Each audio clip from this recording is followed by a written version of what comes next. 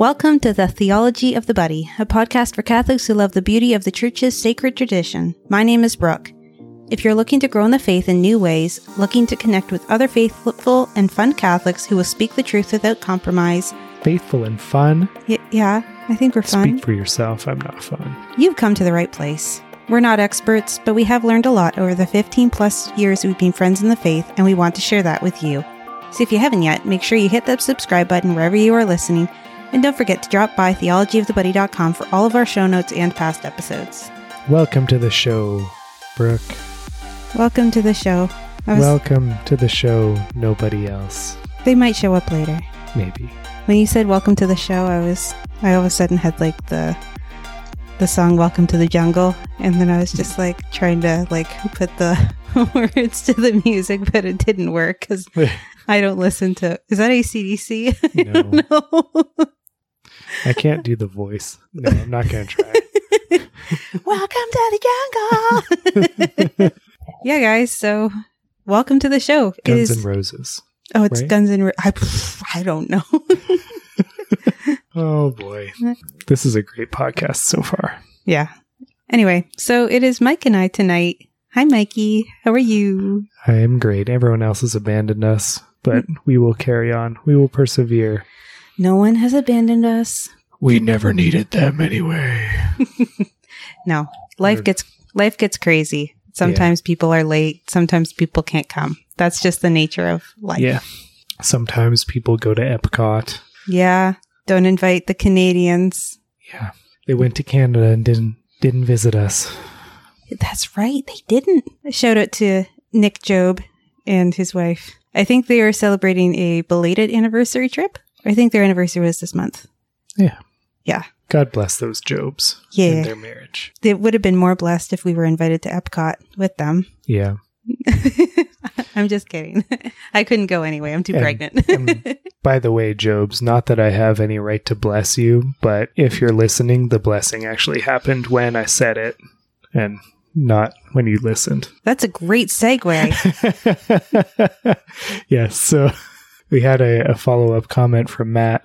Thanks, Matt, for being the greatest question asker of the audience. Possibly only, but still the greatest. I'll read his comment. This is in relation to the blessings episode that we did, the last episode.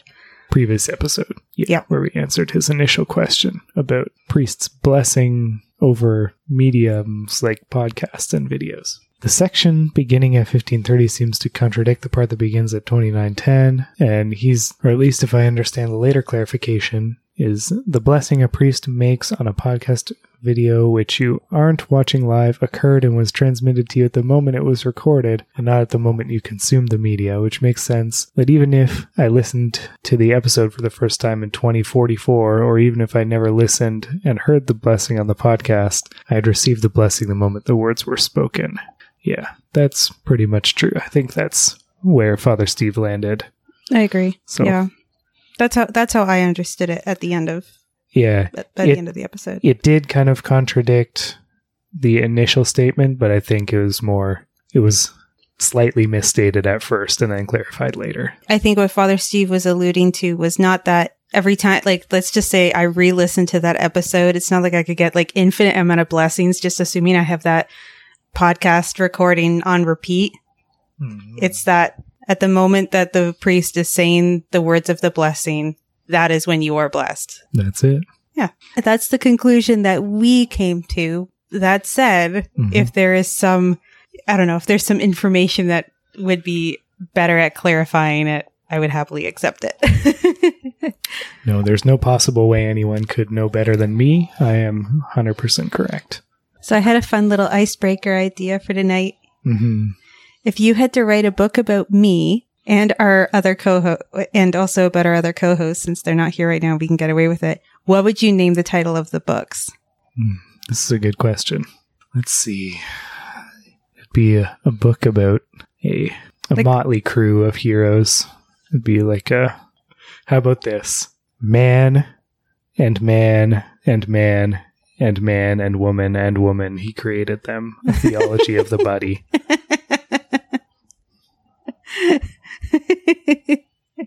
Nice. Not scandalous at all. No, it is. Some polygamist out there is like, yeah. Oh, I forgot Aaron and Matt, so it's actually man and man and man and man and man and man and woman and woman. It gets so much weirder. Stop. Too spicy. Nobody suggests this idea to the current Vatican. Oh my goodness. See, There'll be a fake dubia about it within a month, and they'll be releasing a document that technically doesn't allow you to do anything you want, but so if I had to write a book about Mike, like a biography about Mike, the title of the book would be "Let Me Just Adjust My Glasses." It's kind of like a insider anime joke where it's like you'll see a character just like push up their glasses on the ridge of their nose, and it looks like they're thinking something really, really smart, or I don't know, they're scheming, or they're about to drop like a truth bomb or something like that. Yeah. It's like the nerdy character signature move. Yeah. And either glasses. Yeah. And it's sometimes you adjust glasses and then you can't see their eyes, or you can see their eyes. And it kind of depends on if they're like a good guy or a bad guy. Yeah. They push their glasses up and then the glare hits them. Yeah. Yeah. Yeah. So that's what I'd call the title of your book. Let Me Just Adjust My Glasses. And then I think if I had to write a book about Tim, or a biography about Tim, I didn't think long and hard about this, but I wanted to say the wheels on the car go wheel, wheel, wheel, wheel, wheel. What? Because he's a paramedic. Wow. I might need to call a paramedic after that one. Why? What's wrong with it? I think my heart stopped from that. Stop thinking about Tim, Mike. Come back to us. Come back. Oh boy. And then I think if I had to write one about Chris, it would be something really like deep and melancholic. Like, and sanguine. Yeah. Maybe Cries and Sanguine. A denial about melancholy. A book about Chris Pinnaker.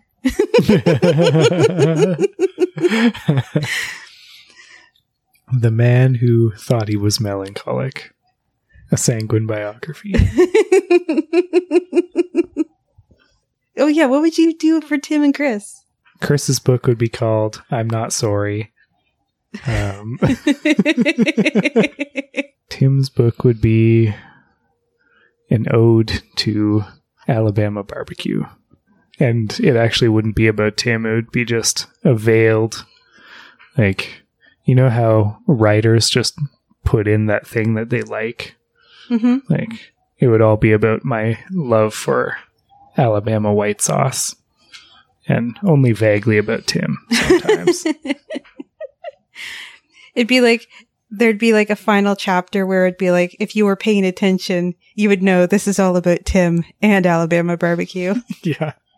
Sponsored by Dukes. Oh, and you know what I would call Nick Job's book? Let Me Just Pick This Up and Put It Down Again. Nice. I would call mine The Book of Job. That's way better than mine. It would all be about how he had a massive factory making Cincinnati spaghetti and a whole industry built around it, and then he lost everything. I don't think he'd be upset about that, though, because I don't even think he likes Cincinnati spaghetti. And that would be the sin for which he lost everything. Oh, boy. Oh, hey, yep. Mike, this is great. I'm happy that you're here on this episode with me. Yeah. We're here together. Insert communion segue here. Together around the table of the podcast. That's so Nova Sordo-y. We're here at the supper table with our family and friends. Yeah, so the last liturgical breakdown episode, we had just finished discussing the Agnus Dei. Let me just peel open my missal here. Now we have the prayers leading up to the priest's communion, right? Yeah, and these prayers are different than what you hear at the Novus Ordo. Some of them are the same, but some are different. Yeah. Mike, would you mind reading for us the first prayer and giving us a little bit of a summary of maybe what happens? This first prayer, I think, is pretty much the same. Novus Ordo. O Lord Jesus Christ, who did say to thy apostles, Peace I leave with you, my peace I give unto you. Regard not my sins, but the faith of thy church, and vouchsafe to her that peace and unity which is agreeable to thy will, who livest and reignest God forever and ever. Amen. Sorry, I inserted world in there. I don't know if there's a slight variation or if it's just the English translation. Yeah, I think it's just the translation. What I remember hearing in the Novus Ordo is grant her peace and unity in accordance with your will. So it's probably just a more traditional translation.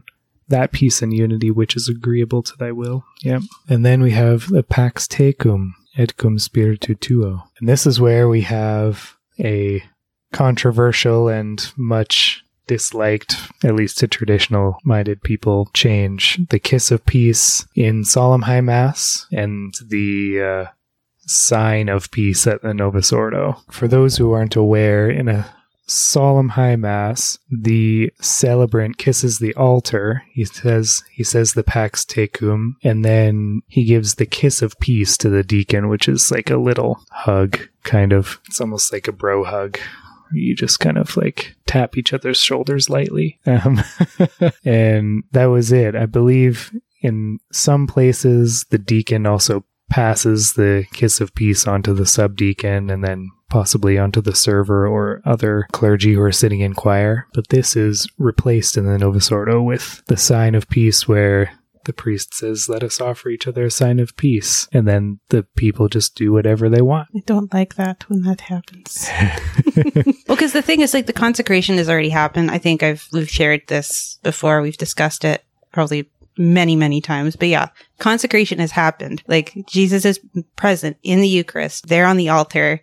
And then all of a sudden we start, people be hugging, people be giving each other kisses and high fives and awkward nods and handshakes. And like, I understand what they were trying to do in that they were trying to emphasize people like reconciling with their fellow people around them.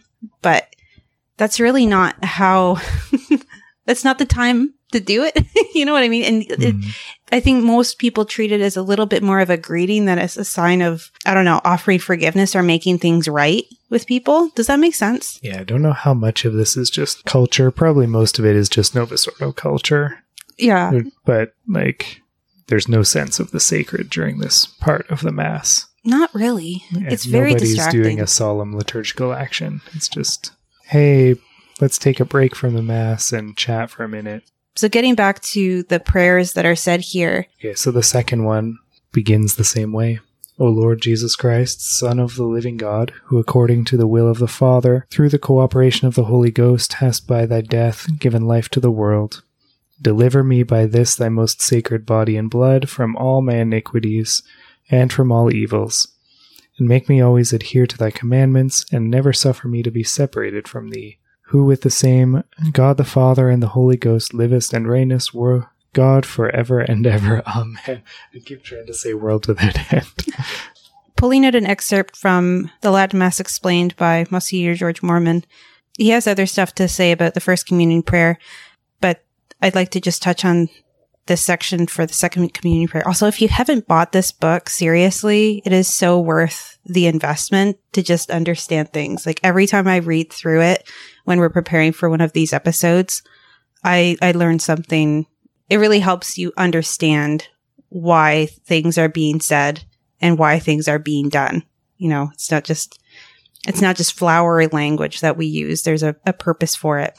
Anyway, so, quote, the text of this prayer reminds us that the work of the redemption was accomplished by Christ according to the will of the Father and through the cooperation of the Holy Ghost. The Father did not spare his only begotten Son. The Son, out of love for the Father, agreed upon the plan of redemption, becoming obedient unto death, even the death of the cross. The Holy Ghost cooperated in this work, for by the Holy Ghost Christ offered himself unspotted unto God. This prayer reminds us that we should approach Holy Communion professing our faith, for as often as you shall eat this bread and drink the chalice, you shall show the death of the Lord. It reminds us that we should not lose sight of our unworthiness, end quote. So each of these prayers is said for a reason. The first prayer is a call for a prayer for peace. The second prayer is a prayer for sanctification. The third prayer, a prayer for grace. So each of these prayers is to help us prepare ourselves as we approach our Lord in the Eucharist. What's the third prayer, Mikey? I will read it. I really like this one. Let not the partaking of thy body, O Lord Jesus Christ, which I, unworthy, presume to receive, turn to my judgment and condemnation, but through thy goodness may it be to me a safeguard and remedy, both of soul and body, who with God the Father and the unity of the Holy Ghost livest and reignest, God forever and ever. Amen. What is this? We are joined. Hello, Tim. Hey. Yay! Hi, Tim. Tim joins us. Hey. Tim, welcome to the podcast. Good to have you. Hey, sorry for the late arrival there. All good, man. Oh, yeah, good idea. Ask Tim the icebreaker question now. Yeah. Okay. Let's do it. Okay, go for it. Okay, so if you had to write a book about your co-hosts, so a book about Mike, a book about Chris, a book about Job, a book about me, what would you name those books? Oh, gosh. So let's start with Penny, since it was just his birthday. Happy birthday, Chris. 101 uses for beard oil. Nice. Mike, let's see. You're a tough one. I should have waited on you. 101 uses for bald head polish. Practical Thomism and how it relates to beer making. Nice. Accepted. Yep. Let's see. Brooke would be homemaking in the apocalypse. Yep. Nice. And Nicholas Job would be for the love of all things good. Why did you not come to Pittsburgh? That's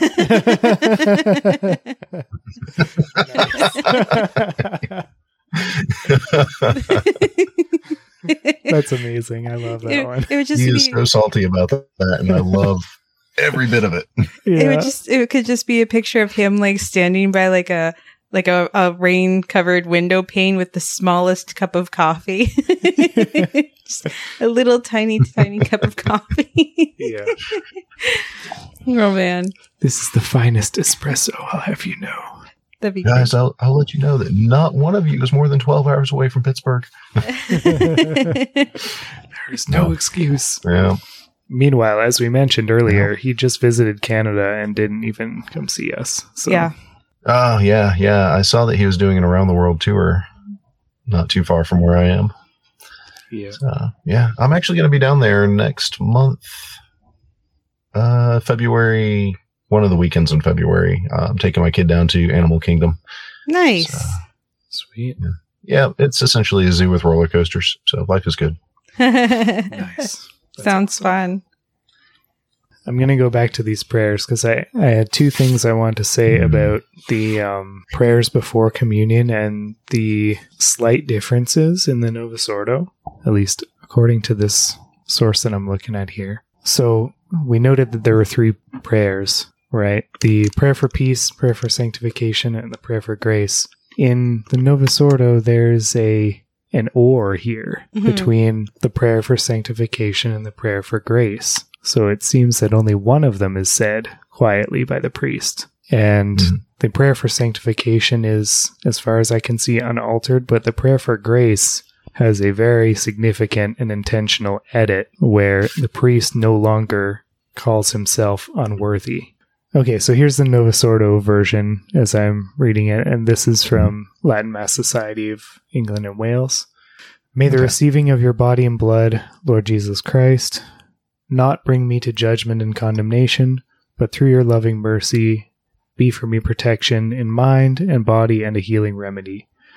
Which is a great prayer, and it does acknowledge the possibility of being brought to judgment and condemnation because of an unworthy communion, which is very praiseworthy. That's a thing that you don't often see in the Novus Ordo. But if you look at the version in the Latin Mass, it says, "Let not the partaking of thy body, O Lord Jesus Christ, which I, unworthy, presume to receive, turn to my judgment and condemnation. But through thy goodness may it be a safeguard and remedy." So that whole clause about I, unworthy presume to receive seems to be cut. Mm-hmm. Very strange. Yeah. I think it's kind of a mirroring of the editing of the prayers before the altar, where you have essentially none of those in the Novus Ordo, where the priest is acknowledging his unworthiness to even offer the Mass. Mm-hmm. And, here again, you have that unworthiness, the acknowledgement of unworthiness being taken out completely. Unfortunately, this is another example of theology by way of editing. Yeah, I was just going to say this is one of the more egregious ones because it's just the unworthy part that's taken out from mid-sentence from the same prayer, right? Like, it's one thing to say, oh, the prayers at the foot of the altar are a medieval accretion and we need to get rid of them. And oops, we got rid of the priest acknowledging his unworthiness, but that's not our intention. This has very clear editorial intent. You just took the one part out of the middle of the sentence that you didn't like. There's no getting around why that was done. I think it points to how, I hate to use the word prophetic, but essentially prophetic, then Joseph Ratzinger, soon to be Pope Benedict, when he talked about the Pope as a cultivator of the liturgy as opposed to a constructor of the liturgy. This is one of the points where you see them, instead of taking out pruning shears, it was chainsaws, wrenches, and construction equipment. Yeah, exactly that. So do you want to move on to the communion of the priest?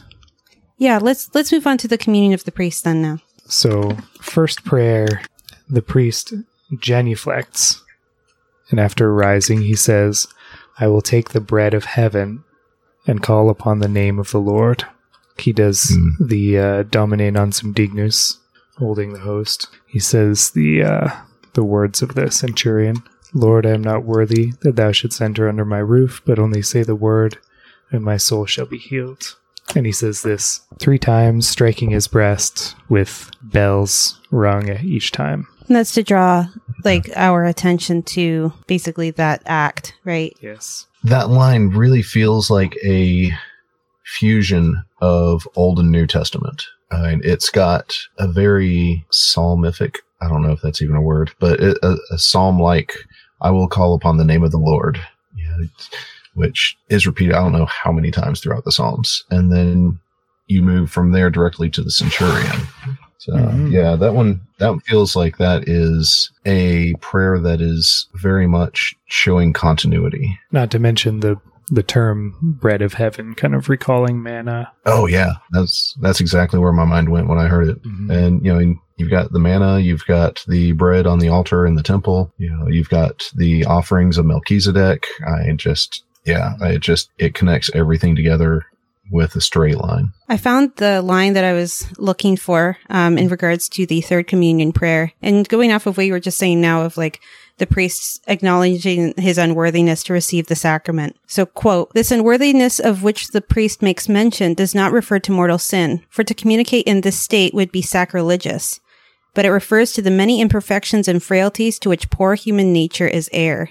Mistrusting himself on account of his repeated falls, the priest prays that the reception of the sacrament may not be to his condemnation, but full of confidence in him who has said, if any man eat of this bread, he shall live forever. He expresses his hope that the reception of the Eucharist will be a safeguard and remedy both for soul and body. End quote. Yeah, so it's calling to mind that the priest needs to keep himself in check. You know what I mean? Like the sacrament that he is offering to God, right? He takes a lot of weight of that on his own soul. You know what I mean? Mm-hmm. For a priest with the old rite, it must be incredibly humbling if you're kind of following along with the Teresa of Avila and the whole, must remember what you're saying and who you're saying it to. Because, if they're fully cognizant of the words that they're saying and giving them due consideration, that has to weigh very, very heavily every time you say Mass. Mm-hmm. The other interesting thing, too, that you'll see is after these prayers are done, the altar servers say another Confiteor.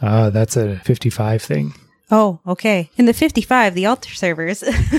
Yeah. But a lot of people will say that Confiteor still privately from the 1955, just because it was it was good. If you think about it, it's like, yes, you say the Confiteor at the very beginning, but it's like, I don't know. It's like a double measure, right? To make sure between then and that moment, just before you were receiving the Eucharist, you're calling to mind anything that maybe could be preventing you from receiving in a state of grace. Yeah. Right? And let's be honest, like, what are the chances that we made it from the first Confiteor to communion without having a lapse in attention or losing our patience with a kid or something like that? You know what I mean?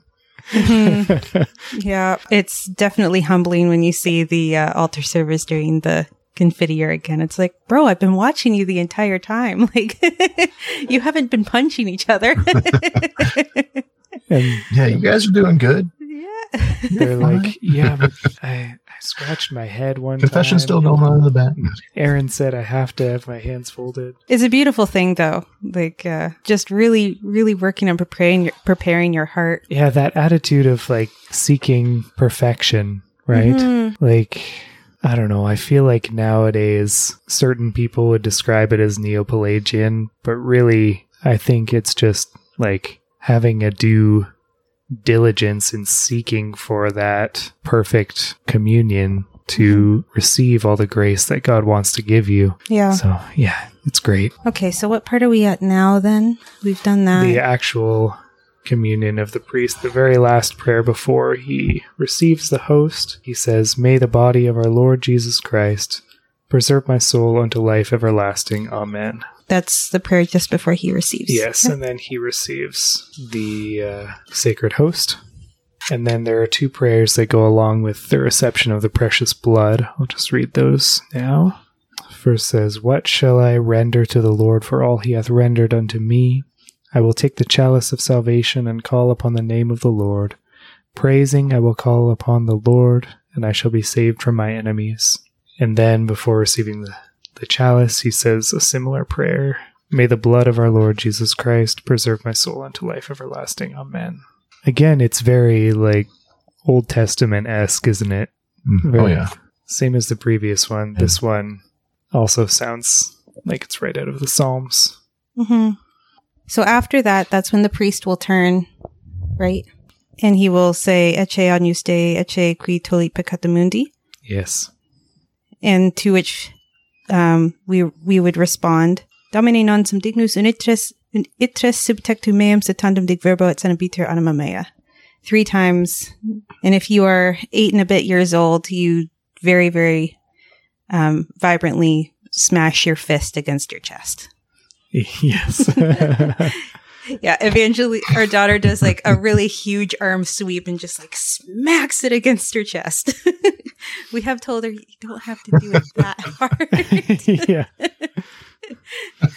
Save it for Lent, kid. Save it for Lent. I don't think she knows all the Latin words yet, but she sees like other people like doing this gesture, and she just like has to go way over the top. That's the fun part for a sanguine. Yeah. Do a big arm motion. Yeah. Yeah. We're bringing these up because it is quite different, this prayer and the reception of Holy Communion, than what you would see at the Novus Ordo. Now, the priest will say, "Behold the Lamb of God, behold him who takes away the sins of the world." Yes. But, and then, I don't, what is the prayer you say after? I haven't been to Novus Ordo. It's, Lord, isn't it, Lord, I'm not worried that you should enter under my roof, but only say the word, and I shall be healed. Yeah, and you just say it once. Yes, it's the same prayer, only one time. Right.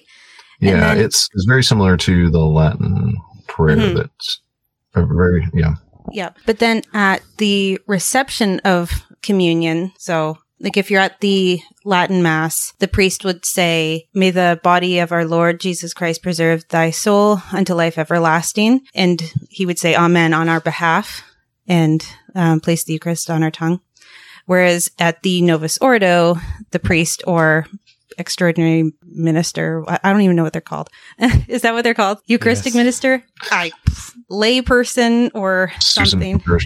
Yeah, we'll say body of Christ, in which you would say Amen and either take the host in your hand, or some people will receive on their tongue. It's a very different approach. The way they say it is often so banal too. It just hurts me. My 6th grade teacher, who was often an extraordinary minister, would say, "Body of Christ, Michael," came up. And I was just, even as a little kid, I would cringe really hard at that. Because, I'm not here to talk to you. It is a different approach. I don't know if that's the right word, but... Different is one word for it. You know what I mean? It's just think about how the reception happens, with, on the tongue, kneeling at an altar rail where the priest says this little prayer before giving us, the Eucharist. And then the alternative is standing in a line, walking up to a priest or whoever else happens to be helping him that day. And I don't know, there's a weird exchange there. I don't know. I'm overthinking it too much. It is different. The differences are really interesting. Going back and forth for a while, the differences are amazing sometimes because as much as you feel with the Novus Ordo, it's I'm in this line. It's almost, I hate to say lunch line, but it almost feels like a lunch line kind of situation in school. And the excuse for doing it that way, I think, is supposed to be efficiency. Yeah. But man, when you're at an altar rail, that moves so fast. And you get people kneeling, and they're just going back and forth across. And it's so fast. And there's so many precautions that are taken at the same time. Yeah. That's very, very different ways. And the whole experience, they almost have nothing to do with each other. It's seeing body of Christ, amen. Get them in, get them out. Let's go, keep the lines moving type. And I know I'm not going to, that's just how it feels. I know that might not be exactly the aim, but dang. I still say for reverence and efficiency, altar rails are the way to go. And patents. Yeah. Oh, yeah. Yeah, you're supposed to use patents even at the Novus Ordo. It's just that, our diocese hasn't heard of actually doing things right in the Novus Ordo in a lot of a lot of rubrics. What are those?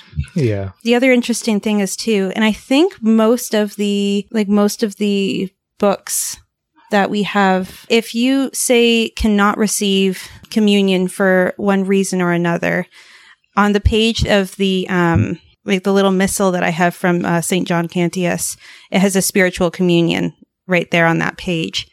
So, if you couldn't receive because, you haven't been to confession in a long time, or maybe it's been a long time since you even came to Mass, they got you covered.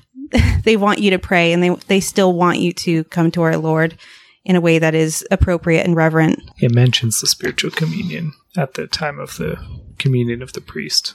Oh, okay. It doesn't have it printed out in the middle of the Mass. Oh, I see. Like that one does, but it does mention it. How the reception of the Eucharist is handled in both rites, at both Masses. Oops. They're... Yeah. We've talked about this before. And Dr. Peter K would agree, but it's it's so different. It's almost different in a jarring way. I went to Novus Ordo Mass for the first time in a while, just because one of the kids was sick, and so we had to kind of do shifts there. And it's different. It's different, man. Yeah, after a while, it gets hard going back and forth.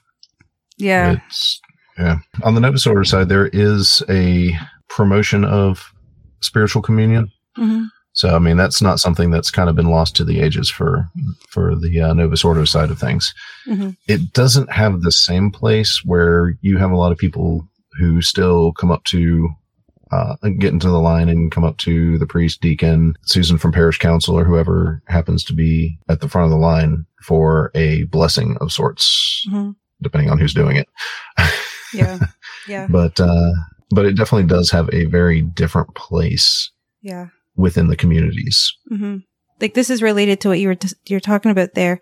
When Dr. Peter K was talking about people receiving under both species, or people receiving under just with the precious blood because of celiac mm-hmm. disease or anything like that. And one of the things he was discussing was that the communicant should even be touching the chalice with their hands. Oh yeah. And then I was like, oh yeah, wait. It gets scarier because then you're all of the lay people that are distributing communion are holding the ciboriums, right? Consecrated hands for consecrated things. And I mean, they're handling the Blessed Sacrament. I know that too. It's just like multiple layers of stop. Yes. In the instruction books for sacristans prior to the council, they recommended white velvet gloves for when it absolutely had to be handled. Yeah. But otherwise, leave it for somebody who's consecrated. Yeah. The altar servers, after they're helping, I don't know what the word is, like take the holy vessels to the sacristy for them to be purified, they'll wear the white gloves when they move the chalice or anything else. Yeah. And yeah, obviously what Mike was saying, like lay people shouldn't be handling the Eucharist anyway, but it's just all these added things, right? Things that I didn't really think about even, going to Novus Ordo parishes when I was a little bit more traditionally minded, right? You didn't really think about some of those little details. I don't know. I overthink everything. I think we could probably do a good couple of episodes on communion in the hand just by itself again. Oh, yeah. Mm-hmm. We did one on it. Ladies and gentlemen, season 2. Yeah. Yeah, I think it was season 2. Yeah. And it was an intense episode, but even now you learn more about the histories. You learn more about, sacred vessels. You learn more about, the importance of the priest, the importance of consecrated hands, why prayers are said the way that they're said, why they're said, when they're said. And, there's so many added layers. There you have it. So hopefully the next liturgical breakdown will be starting at the ablutions. That's a fun word. Mm-hmm. What does it mean again? Washing? Think so. Tim's nodding his head. Yes. Yeah. Because I always thought lavabo was. It has. I don't know if it means washing, but it has to do with the cleansings. Is there maybe there's like a specific Latin word for like the cleansing of hands versus the cleansing of like objects? Does that make sense? Let's see what Webster's dictionary has to say. Let's see. The act of washing oneself often used the formal effect. The women performed their ablutions. That's Oxford, so that's straight from Tolkien there. So it's called ablutions because these are the prayers said while purifying the vessels. Okay. So I was kind of right. Yeah. You're more than kind of right. Teaching Latin to a third grader is starting to pay off. I don't know what I'm doing half the time. Evie, I don't know why you need to memorize all those words in that particular order, but we're going to do it anyway. Yes. It'll be important later. and if there's one thing sanguines like, it's being told they have to do something with no explanation. Yep. Oh boy. Yeah, you're looking for a fight there. You're a sanguine, aren't you, Tim? Are you sanguine? I've got one of those mixed. It's everybody's sanguine, mixed. Phlegmatic. I'm not sure which one comes first. Yeah, everybody's a little bit mixed. I don't know too much about it. I definitely have some very strong sanguine tendencies. Right. Mm-hmm. Yeah, you give me directions with no real explanation why, and I'm going to struggle at least a little bit. Got it. Yep. That's kind of like Chris. He won't admit it, but he is like more sanguine than melancholic, and it makes him so mad every time. No, sanguines throw the best parties. But he really wants to be melancholic, Tim. You don't understand. Takes great pride in being. Why is it like a brooding romantic thing? I mean, has he just got like? It's a hardcore emo kid thing. Yeah. Yeah. Okay. I guess I can buy into that. Rebecca St. James not calling him back. Not the Chris Ware Skyliner. Anymore. So I don't know what the next episode was gonna be. Liturgical breakdown may only need one more episode, possibly 2, but that's a firm maybe on it being 2. I think it might be done in one more episode, which would mean we would have covered the entire liturgy. That'd be pretty sweet. I think it's a massive accomplishment. Yeah. Mm-hmm. Don't count your chickens before they're hatched, though. I don't. Over on the Novus Ordo side, there's changes a coming. Oh, man. I'd have to start all over again. There might be You never know. We might get an even Novusur Ordo. Could you imagine, like, Yep. this is Liturgical Breakdown version 5. All right, let's just start at the very beginning, comparing one to the other. The synodal blessing of the trees. Here we go. And after the circus performance is done, Put your hands up in the air. Woes and bridges and woes. Laser light shows. The communal recitation of On Eagle's Wings. You know. Remixed. We're turning it into a responsorial psalm. Oh man. Yeah. But yeah, I don't know what the next one will be. But I think one thing we did want to talk about in a future episode were our Catholic spicy hot takes. And I really hope we do that for the final episode. I need to start writing some of those down. Yeah. Shoot, I just need to go through my Twitter account, honestly. yeah. It's going to be so many. Well, guys, thank you so much for this episode. It was great. Yeah. Thank you, Brooke. We're really happy that you were able to join us, Tim. We were kind of sad, like, nobody's able to come. Where's Tim? Where's Chris? Oh, yeah. Life happens. I got used to the 8 p.m. Central Time, and I totally forgot that we'd been doing it on Eastern Time. Oh, yeah. That happens. Yeah. And I just assumed, I was like, oh, maybe he got called into work or something, or I don't know. I just always assume that there's a reason for everything. And I was like, oh, things just happen. Life happens. Life is crazy. And we are very used to that. So tonight is Tim sitting on his couch eating ice cream. Was it at least good ice cream? It was decent ice cream, but yeah, it was tasty. I only needed a little bit to kind of like scratch the itch. Excellent. Well, that's good. Yeah. Well, guys, until next time, I really hope that you stay tratty. Thanks so much for listening to today's podcast. What are your thoughts on today's episode? We would love to hear from you guys. Message us on Facebook or DM us on Instagram at Theology of the Buddy. Find us on Twitter at Stay Tratty or email us at theologyofthebuddy@gmail.com. You can also send us a voicemail at theologyofthebuddy.com. If you like what you heard today, please consider subscribing wherever you listen to podcasts and rating and reviewing us if you're on iTunes. We'd greatly appreciate it as it helps us to get noticed within the larger podcast community. New episodes are released every other Monday. We'll save you a seat at the table.